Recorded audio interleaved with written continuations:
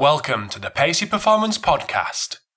Today, I'm speaking with National Lead for Strength and Conditioning at the English Cricket Board, Pete Atkinson.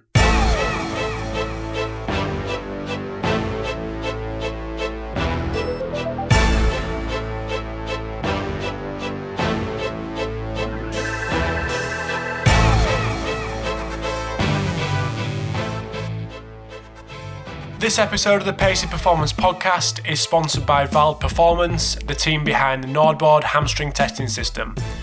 So the NordBord is the fastest and easiest, most accurate way to measure hamstring strength in under 90 seconds. So the NordBord gives you the right information so you can make the right decisions for your players at the right time. So it's already in use by over half the Premier League and dozens of other elite teams around the world. So the NordBord testing system is on its way to becoming the gold standard for measuring and monitoring hamstring strength. So if you are interested in getting to know anything more about the NordBord, you can visit Vald Performance, that's VALD performance.com, to find out more. Thanks for tuning in to episode 85 of the Pacey Performance Podcast. So just before we get going, it's probably been quite humbling.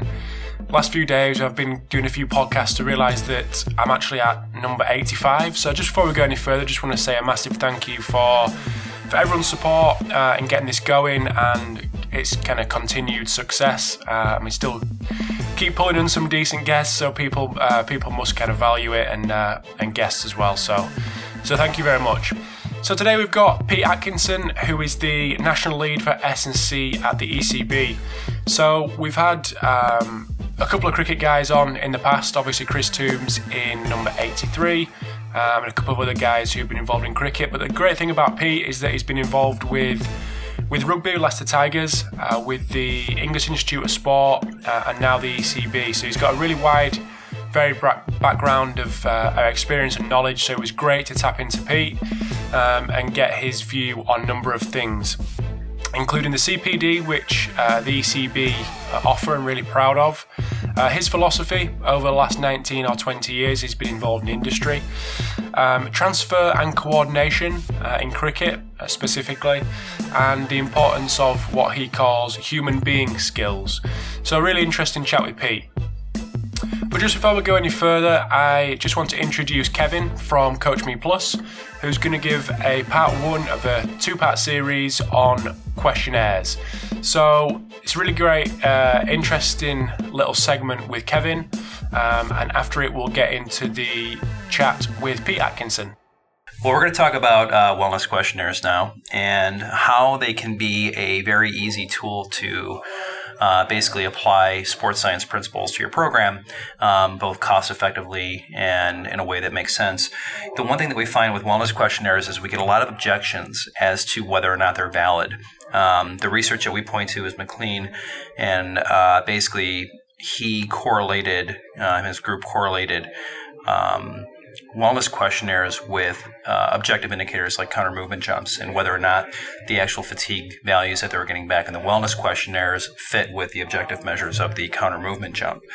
There are a lot of other ways of capturing questionnaire information. You see Brunel, POMS, BRUMS, TQR, RESCUE, DALDA. A lot of these are a lot more robust and large, and I think might be good in a quarterly or a larger setting. But when you're trying to get into a daily routine and actually look for changes in an ongoing basis, you want to have something that's small, light, and can actually be answered with a few questions. So again, we point back to the McLean, which is based on the foundational research from Hooper and McKinnon. And basically you end up with 5 questions, and these 5 questions have a scale of 1 to 5, with 1 being the lowest, 5 being the best. Fatigue, for instance, 1 is low, 5 is not fatigued at all. And the questions that we ask include fatigue levels, sleep quality, general muscle soreness, stress, and mood level. And in best practice, in theory, it looks good, but in actual practice, this works well. Teams that actually do this and pull this off are getting really good value out of it. So how do we do this? Well, we can do it with paper. We can do it with Google. You can do it in Excel. There are a handful of small app companies that have them. Some of the larger athlete management platforms have them as well. But really the key that you want to do is you want to get the athlete understanding why we're answering these questions and provide the immediate intervention if something's going wrong. So you take those scores as they're being answered and actually act on them. So if an athlete's fatigued, if an athlete has muscle soreness or whatever that might be, you immediately provide an intervention for them so that they understand that if they're giving you information and they're trusting you with that information, that you're doing something in return for them. We're going to do a part 2 on this and actually get into how we can score these values. I think the biggest mistake that we're seeing right now is a lot of organizations take the information and they simply score the raw value 1 through 5 with a max score of 25. So 25 must be best. Well, that's not always the case, and we'll get into that in the next part. To get your weekly dose of applied sports science updates, go to CoachMePlus.com and subscribe to our weekly newsletter. That's CoachMePlus.com. So today, really pleased to get Pete Atkinson on the phone, who is the National Lead for Strength and Conditioning at the ECB. So welcome to the podcast, Pete. Thanks, Rob. Thanks for having me. Absolute pleasure. So do you want to just give us a little bit of information on your background in case anyone's not aware of you, and just maybe a little bit about what you've done and what you're currently doing? Okay, yeah, no worries. Well, I'm in and around about the 20th year of being in this game. So I think, as a couple of other people have sort of mentioned, I was listening to Stuart's podcast the other day, got into it when it didn't really exist. Around that time, sort of 95, 96, probably spent 2 or 3 years just being a bit of an S&C badger and just taking any opportunity that came my way. I was also playing some fairly mediocre semi-pro rugby at the time. And then in 98, I was lucky enough to be in the right place at the right time and be offered a job at Leicester Tigers. Back then, they had quite a handy team, so I managed to find myself in a situation where I was working with a team who won 4 consecutive titles and 2 back-to-back European Cups in 2001, 2002. So that was a pretty special period. So the second stage of my career, in effect, in professional rugby, which lasted 6 or 7 years. 2005, transitioned out of rugby and got a job at the EIS at Bisham Abbey. I think I was offered the job 2 weeks before London won the games. Okay. And I left 2 weeks after the 2012 games there. So a nice little bit of symmetry around that period, and a period of sort of huge growth in that sector. Across all the disciplines, and a lot more funding coming into sports. And then in 2012, landed what is sort of my dream job at the minute, working in cricket. I mean, I'm a Yorkshire lad. I grew up playing rugby and cricket.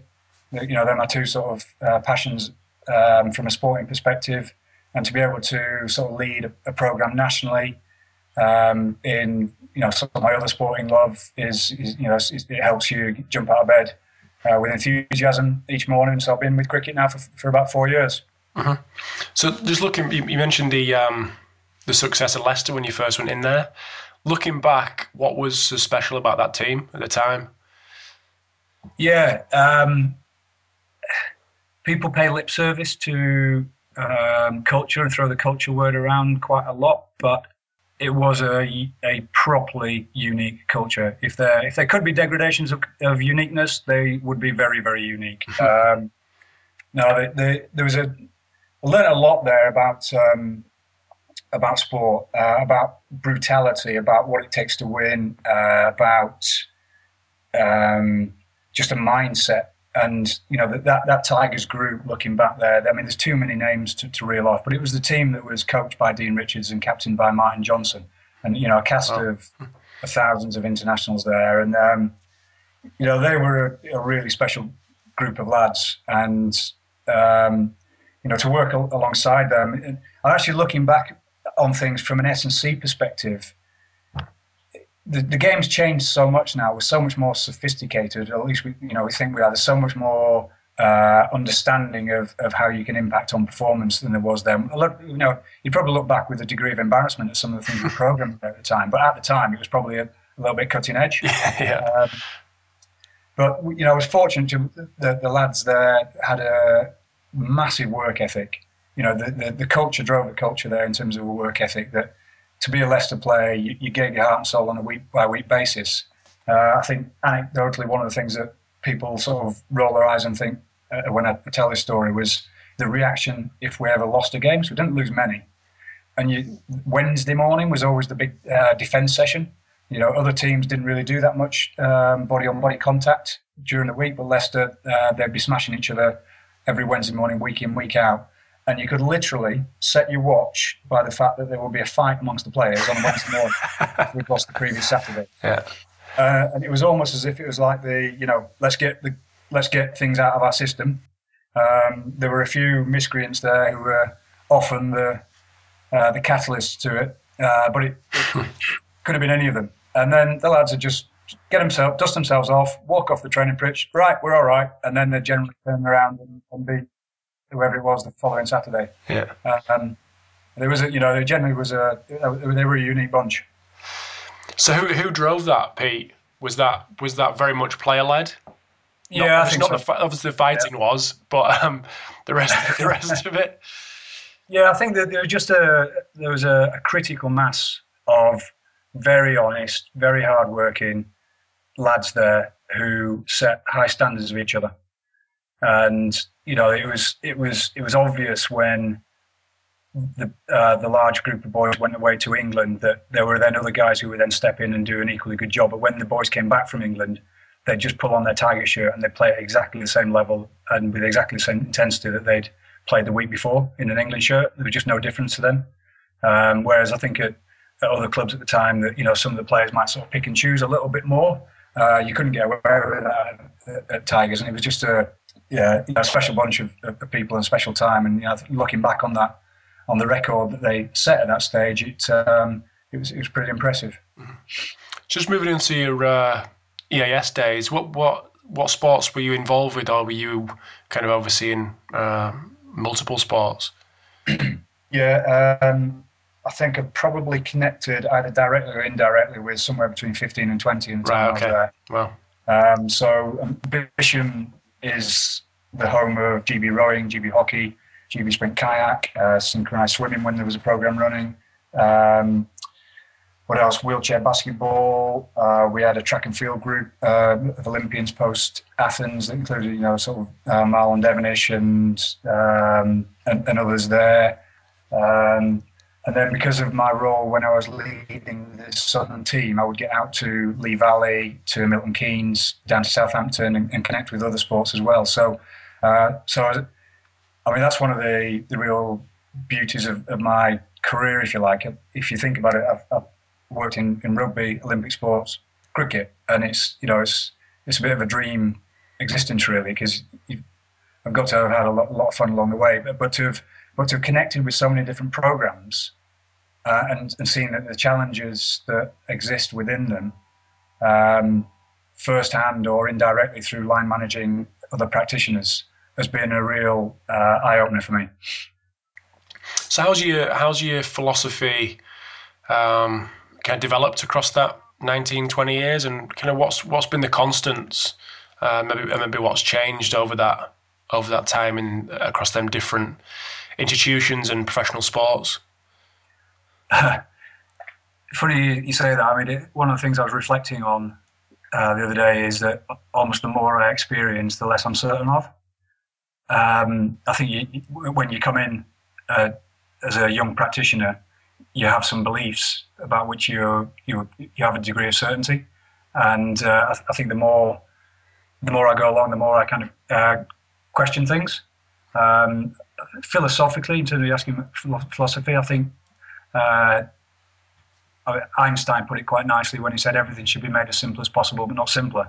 And I think that the way the capacity of my particular brain works, I have to keep things reasonably simple, or have a simple enough framework, some pillars that I then build things off. I think the first of those is to make sure that you keep performance as the clear focus. So the concept of what it takes to win, actually identify what it is that you're trying to achieve with the athlete or the athlete group that you're working with, and how that's going to impact on performance. Performance is everything. It's not about making you look good as an S&C coach. if the right thing to do for performance is to do nothing, then you should do nothing. So performance is the goal, and so that's the number one. I think following on from that, philosophically, then have a plan. If you've identified what it is that's going to help you win and make a difference in performance, then have a plan to get there. I mean, following the plan is slightly different, but at least have a plan. The plan is always going to change. The age-old thing of every plan, becomes relevant with first contact with the enemy and all that sort of stuff. But I think it's important to have one. Philosophically, in terms of another pillar for me, I think I genuinely believe in the uniqueness of each individual person, and I think that's actually quite important when it comes to the decisions you make when around what you prescribe. So, in a nutshell, individualization is very important to me, and so I would be looking at all sorts of different inputs and bits of information about the person, so from the hard factual perspective of what are their testing results, all the way through to what are their preferences and how they like to go about their training and what they believe works. A whole sort of series of different things that you take on board in order to make effective decisions about what kind of prescription to put in place. A couple of other things on sort of my particular philosophy, a couple of areas where you can use a bit of analogy. One would be, and I'm probably looking now in relation more to the development of movement or strong musculoskeletal capabilities than necessarily something like metabolic training. But I think the analogy of the car and the chassis versus the engine. And so what are you trying to do in the balance of your prescription there? Are you trying to build a more powerful engine? Or are you trying to make sure that the wheels don't fall off, that the chassis doesn't break? And so that within that you get the right mix and blend of prescription there. Some people need more of one, some people need more of another. And following that up, is another analogy would be about the recipe, the unique recipe for each individual. And, being a northern lad, this isn't going to be some quinoa-based Hampstead, West Hampstead.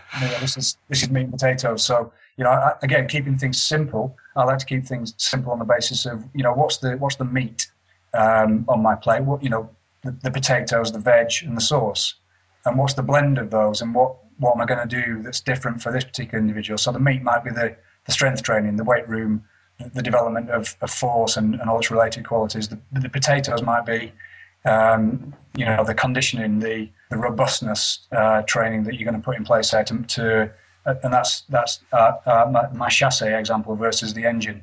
The veg might be the stiffness qualities, the reactivity, the plyometric capabilities of that athlete, and the source might be the coordination of that athlete and how you develop the transfer qualities, which actually link those basic physical qualities to the performance itself. So I mean, there are a few things that underpin my particular philosophy. I hope that's not too lengthy a ramble. No, not at all. So you mentioned the transfer there and coordination. Do you just want to kind of tell us a little bit about maybe firstly explain what you mean by them two terms and kind of how you've looked to incorporate them into your program? Yeah, and this I think sort of going back to the notion there in terms of the more experienced, the less uncertain, all of that. I think we've all been in situations where you take either a young athlete or an athlete whose physical quality is not that well developed, and you throw something at them and they get better. I think, and to a certain degree, that we can all do that pretty well. I think where I've found myself scratching my head is the times where you think you're making a difference with an athlete or an athlete group, but you don't really see any change in performance. And and that sort of bothered me. And so but you crack on, you do the job to the best of your ability, but you can't quite work out why things aren't really sort of sticking when it comes to performance. Now, I was fortunate in my EIS days to be a recipient of a lot of developmental opportunities, and a couple that came along in around the sort of 2010, 2011 period were some interesting opportunities to look into motor learning skill acquisition.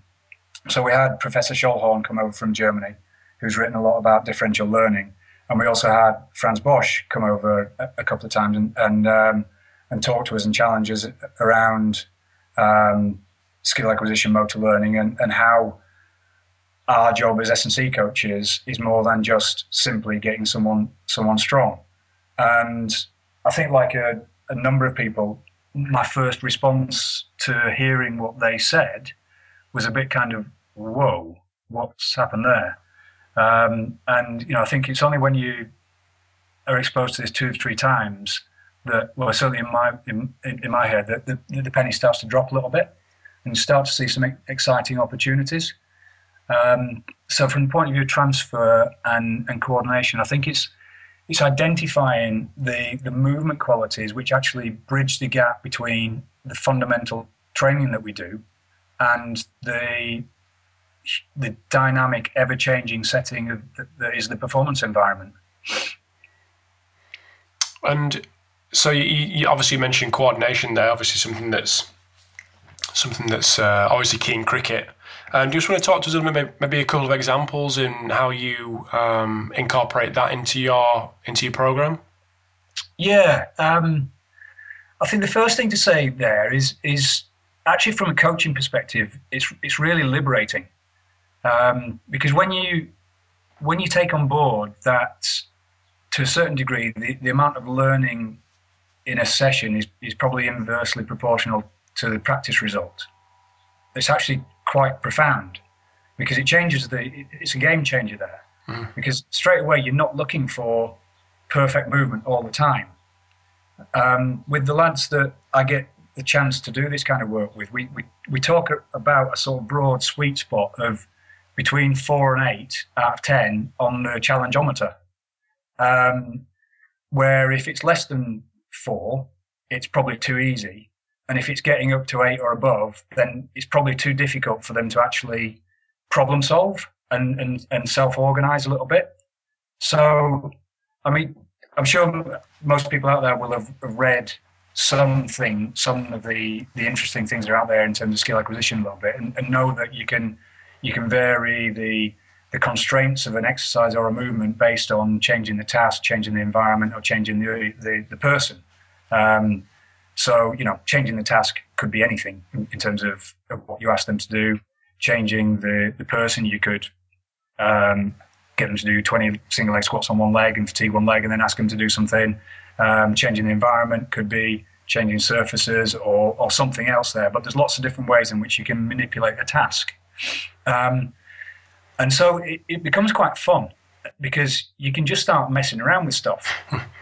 And I think, so to give you an actual practical, tangible example, is, my passion in cricket is working with fast bowlers.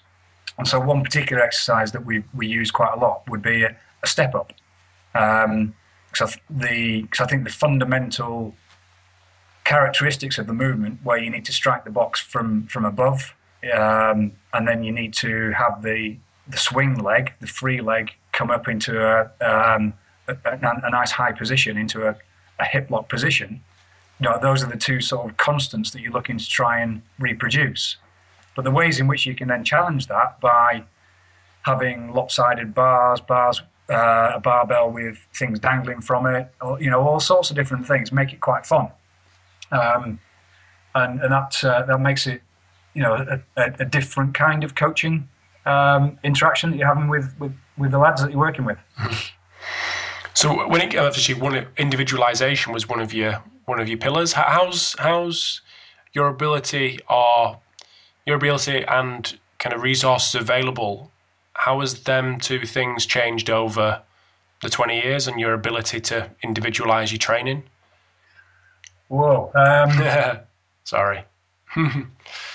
So we introduced you to technology and things like that.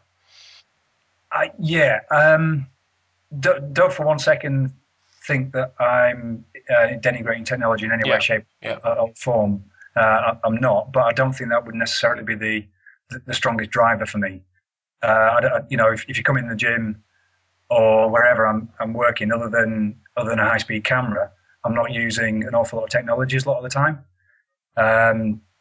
I think it's more just being an experiential journey of identifying what has been effective and what's not in terms of program prescription.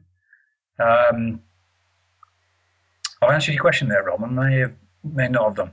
No, that's fine. No, absolutely, mate. That's I mean, it's kind of a one that obviously technology comes up quite a bit, and it's just interesting to know how that has kind of impacted people like yourselves, who maybe in the Leicester Tigers days, it was a lot on the focus on the coaching eye, and then obviously things like, I don't know, velocity-based training and sexy stuff like that.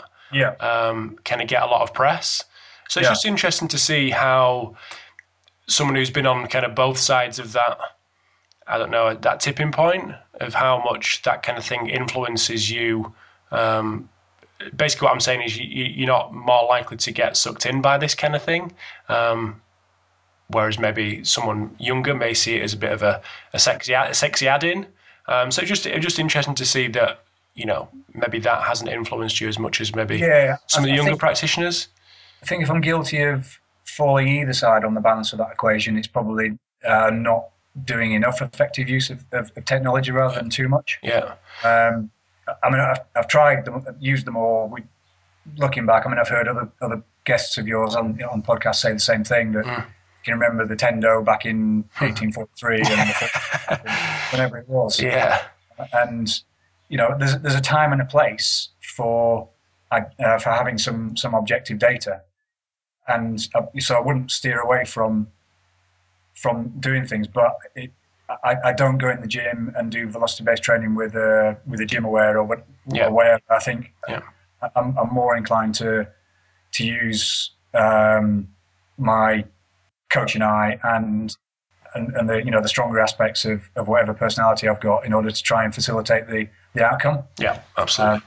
I think ultimately the training response and the adaptation you get, one of the key drivers for that will be the intent with which someone trains. Now, if a GymAware or helps to facilitate that, then great, use it. But I'll try and facilitate that outcome myself most of the time. So I'm probably guilty of not using technologies enough, if the truth be told. Mm-hmm. No, good. So that brings me on quite nicely to something that it comes up a lot, and it's something that it kind of interests me, just because I think I know the value of it, and that's the kind of human being skills, as you put it quite nicely. Do you just want to talk to us a little bit about maybe how that's changed and your appreciation for the human being skills, and how they've developed across your career? Yeah, I mean, it genuinely is important, and I think if I could go back and correct mistakes I'd made in the past, then most of them, the vast majority of them, would be interactions where I've let myself down by not having either the self-awareness or the wisdom or some of those qualities. It's not necessarily programming errors that would look to go back and change. It's interactions with other human beings, and I think it starts with developing your own self-awareness, and that is without sounding trite, that is a journey that you definitely need to go on. You probably never end, but hopefully you do sort of learn along the way. I think you need to know how you impact on other people. I think you need to be able to recognize what happens when you're at your worst, and identify the warning signs there. I think you need to know what your strengths are when you're at your best, and be able to find a way of being at your best as often as possible. Even, for me, just a simple thing is, I know I'm grumpy and useless if I'm tired. It's as simple as that. I'm not at my best if I'm tired. And if I've not had enough sleep or if I've been overworking.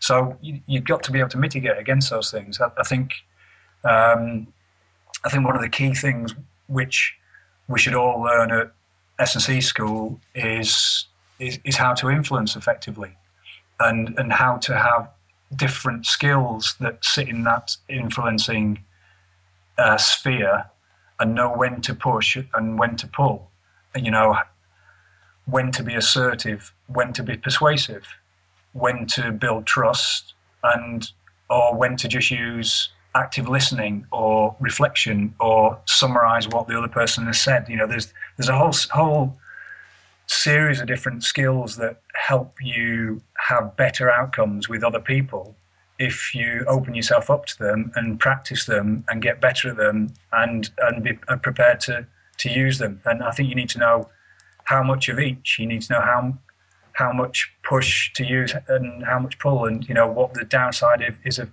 too much push and not enough and too much pull. And it's never ending. You're never going to get it right all the time, but I think you can definitely go on that journey of competence that starts with incompetence, and see how far you can get. Mm-hmm. Well, that was actually my next point, was where does that journey start? But obviously you've said it with actually going through the incompetence stage and kind of flagging it up in your own mind, I suppose.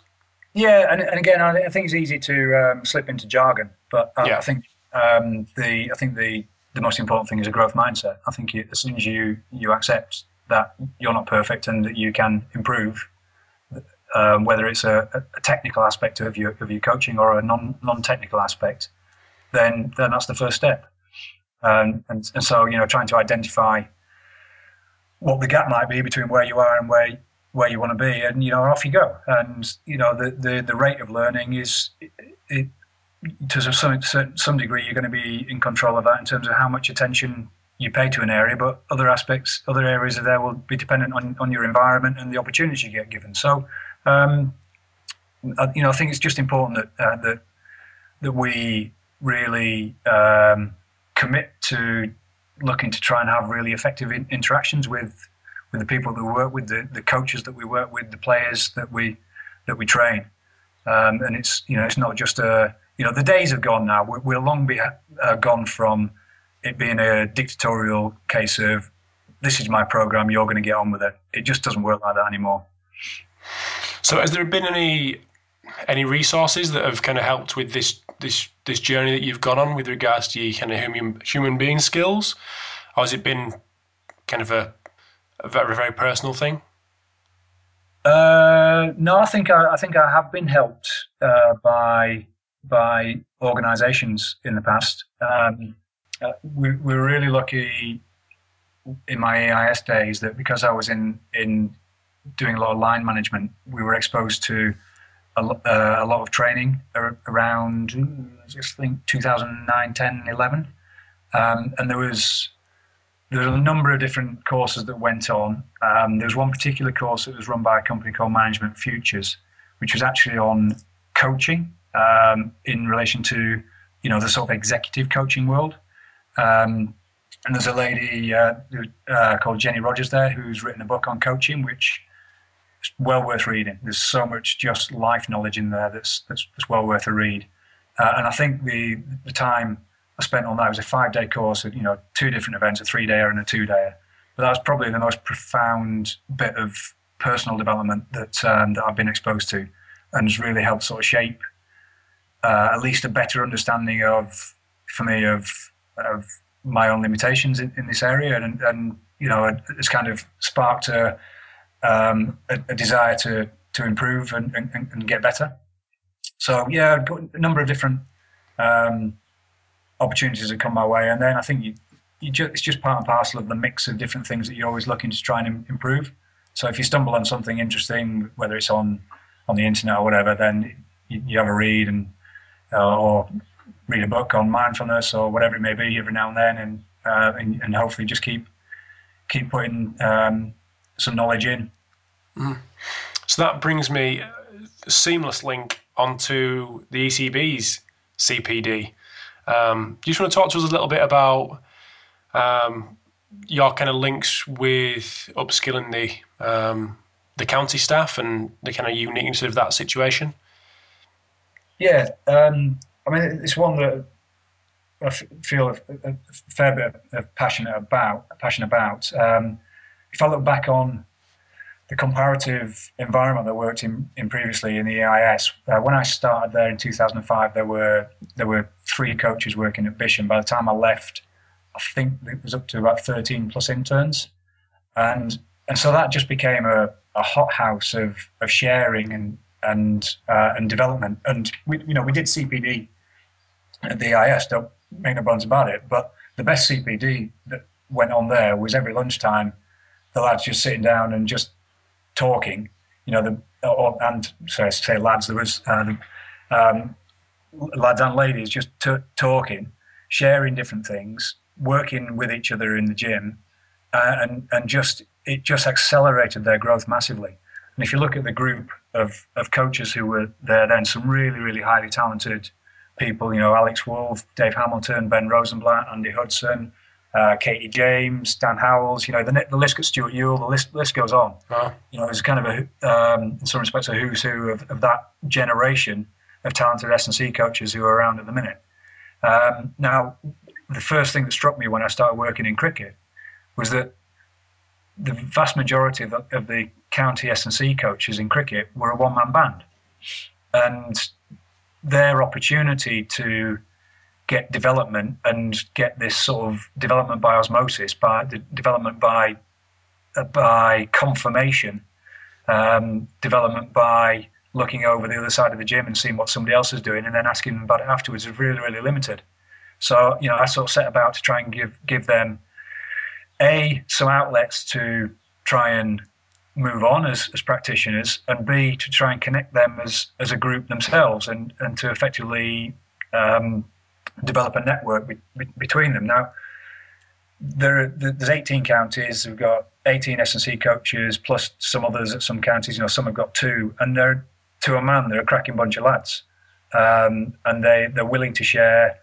They get stuck in at any opportunity. They're open, and there's a lot of really, really talented lads out there working in the county game.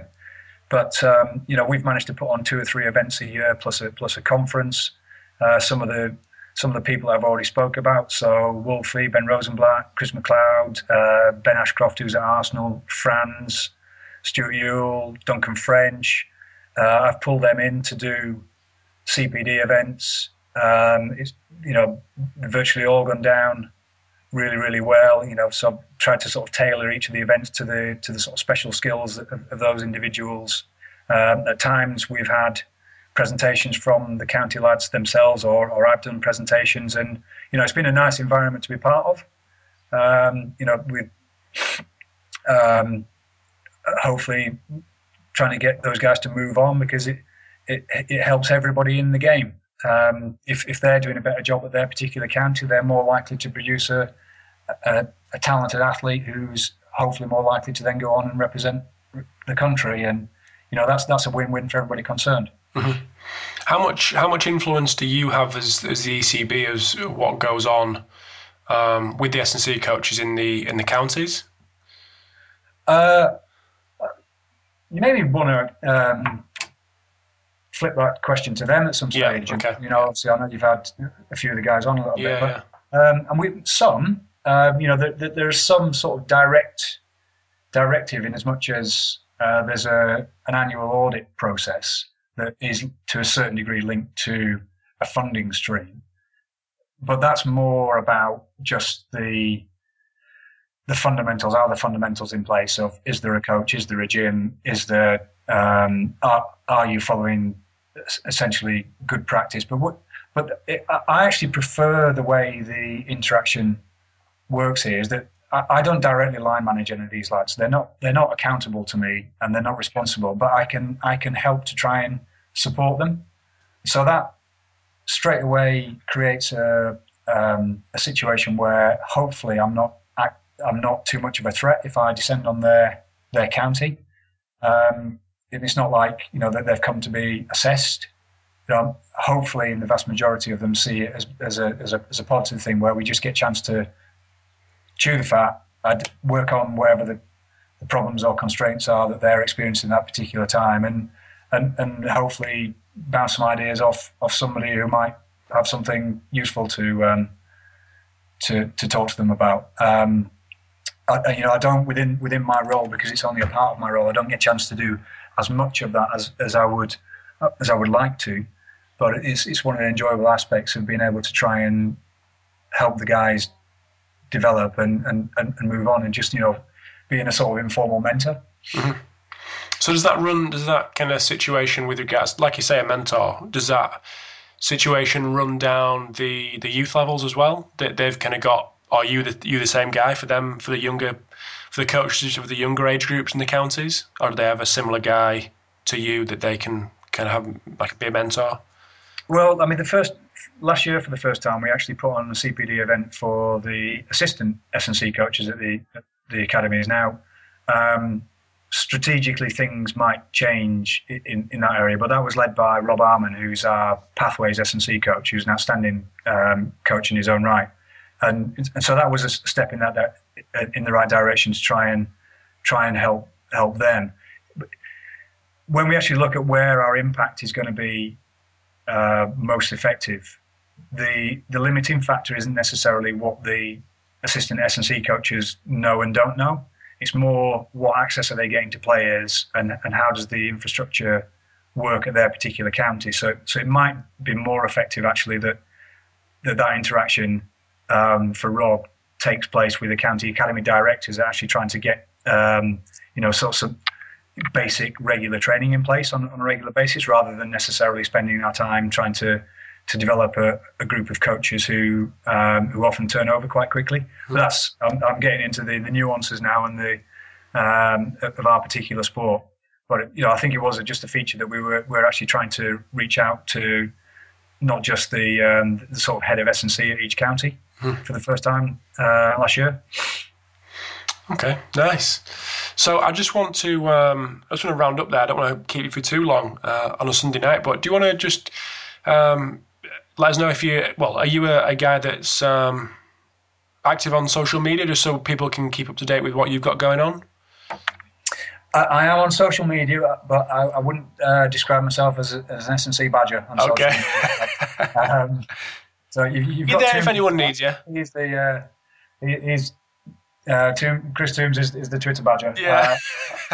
I follow a number of people that I find interesting, and whenever I've got nothing better to do or whatever, then I'll flick through Twitter and read something from time to time. But I wouldn't. I don't necessarily put a lot of S&C content out there. So your listeners are probably going to be a bit disappointed if they all click follow for me, and then there's not a lot happening on their timeline. Yeah. But if they want to, I think it's at Ackford Atkinson. I saw Twitter as something that I would just do with my mates when it first came out, rather than necessarily a career thing. And ended up with a silly name. So, last but not least, you mentioned about the people you follow. Who are your biggest influences in S&C, sports science? Don't have to be anything. Don't have to be even that in business or whoever. Who are your biggest influences at the minute? At the minute, apart from Chris Toombs. Yeah. He wishes. I mean, over the course of my career, a lot of people have influenced me. Going all the way back. Dave Redding and Calvin Morris with the RFU, and John Duggan, who I worked with at Leicester Tigers, through to my current boss, Raf Brandon, who's a very, very clever, intelligent man who's head of science medicine in the ECB. All the guys that I've worked with in between. I don't know. You've done me there, Rob. No, that's a good list, mate. That's a good list. Don't worry about that. Don't have to be any more than that. No, that's good, mate. Well, like I say, that was lost but not least. So I'll let you go. But thank you very much for giving up 40 minutes on a busy Sunday evening. So Yeah, well, My thanks pleasure, again. mate. After you've had 80 odd people on there, I'm not sure if there's anything left to be said, but whether there's from of sense that it's in there, I don't know. I hope there is. No, absolutely, mate. Well, it's been a pleasure speaking, and let's keep in touch. Okay. Thanks Rob. Thanks, mate. Cheers, mate. See you later. Bye-bye. Bye. Thanks for tuning in to episode 85 of the Pacey Performance podcast. So just before I let you go, just want to say a massive thanks to Pete for giving up his time on a Sunday evening to speak to me and give a real great insight into the last 19 or 20 years of his professional experience. So thank you very much, Pete, for that. I just want to say also a massive thank you to you, the listeners, for continued support, and also Coach Me Plus and Vald Performance for sponsoring the episode today. So I'd really encourage you to get over to coachmeplus.com and subscribe to their Applied Sports Science Digest, which comes once a week and provides some great information into your inbox. So thanks again for listening to episode 85, and I will speak to you soon.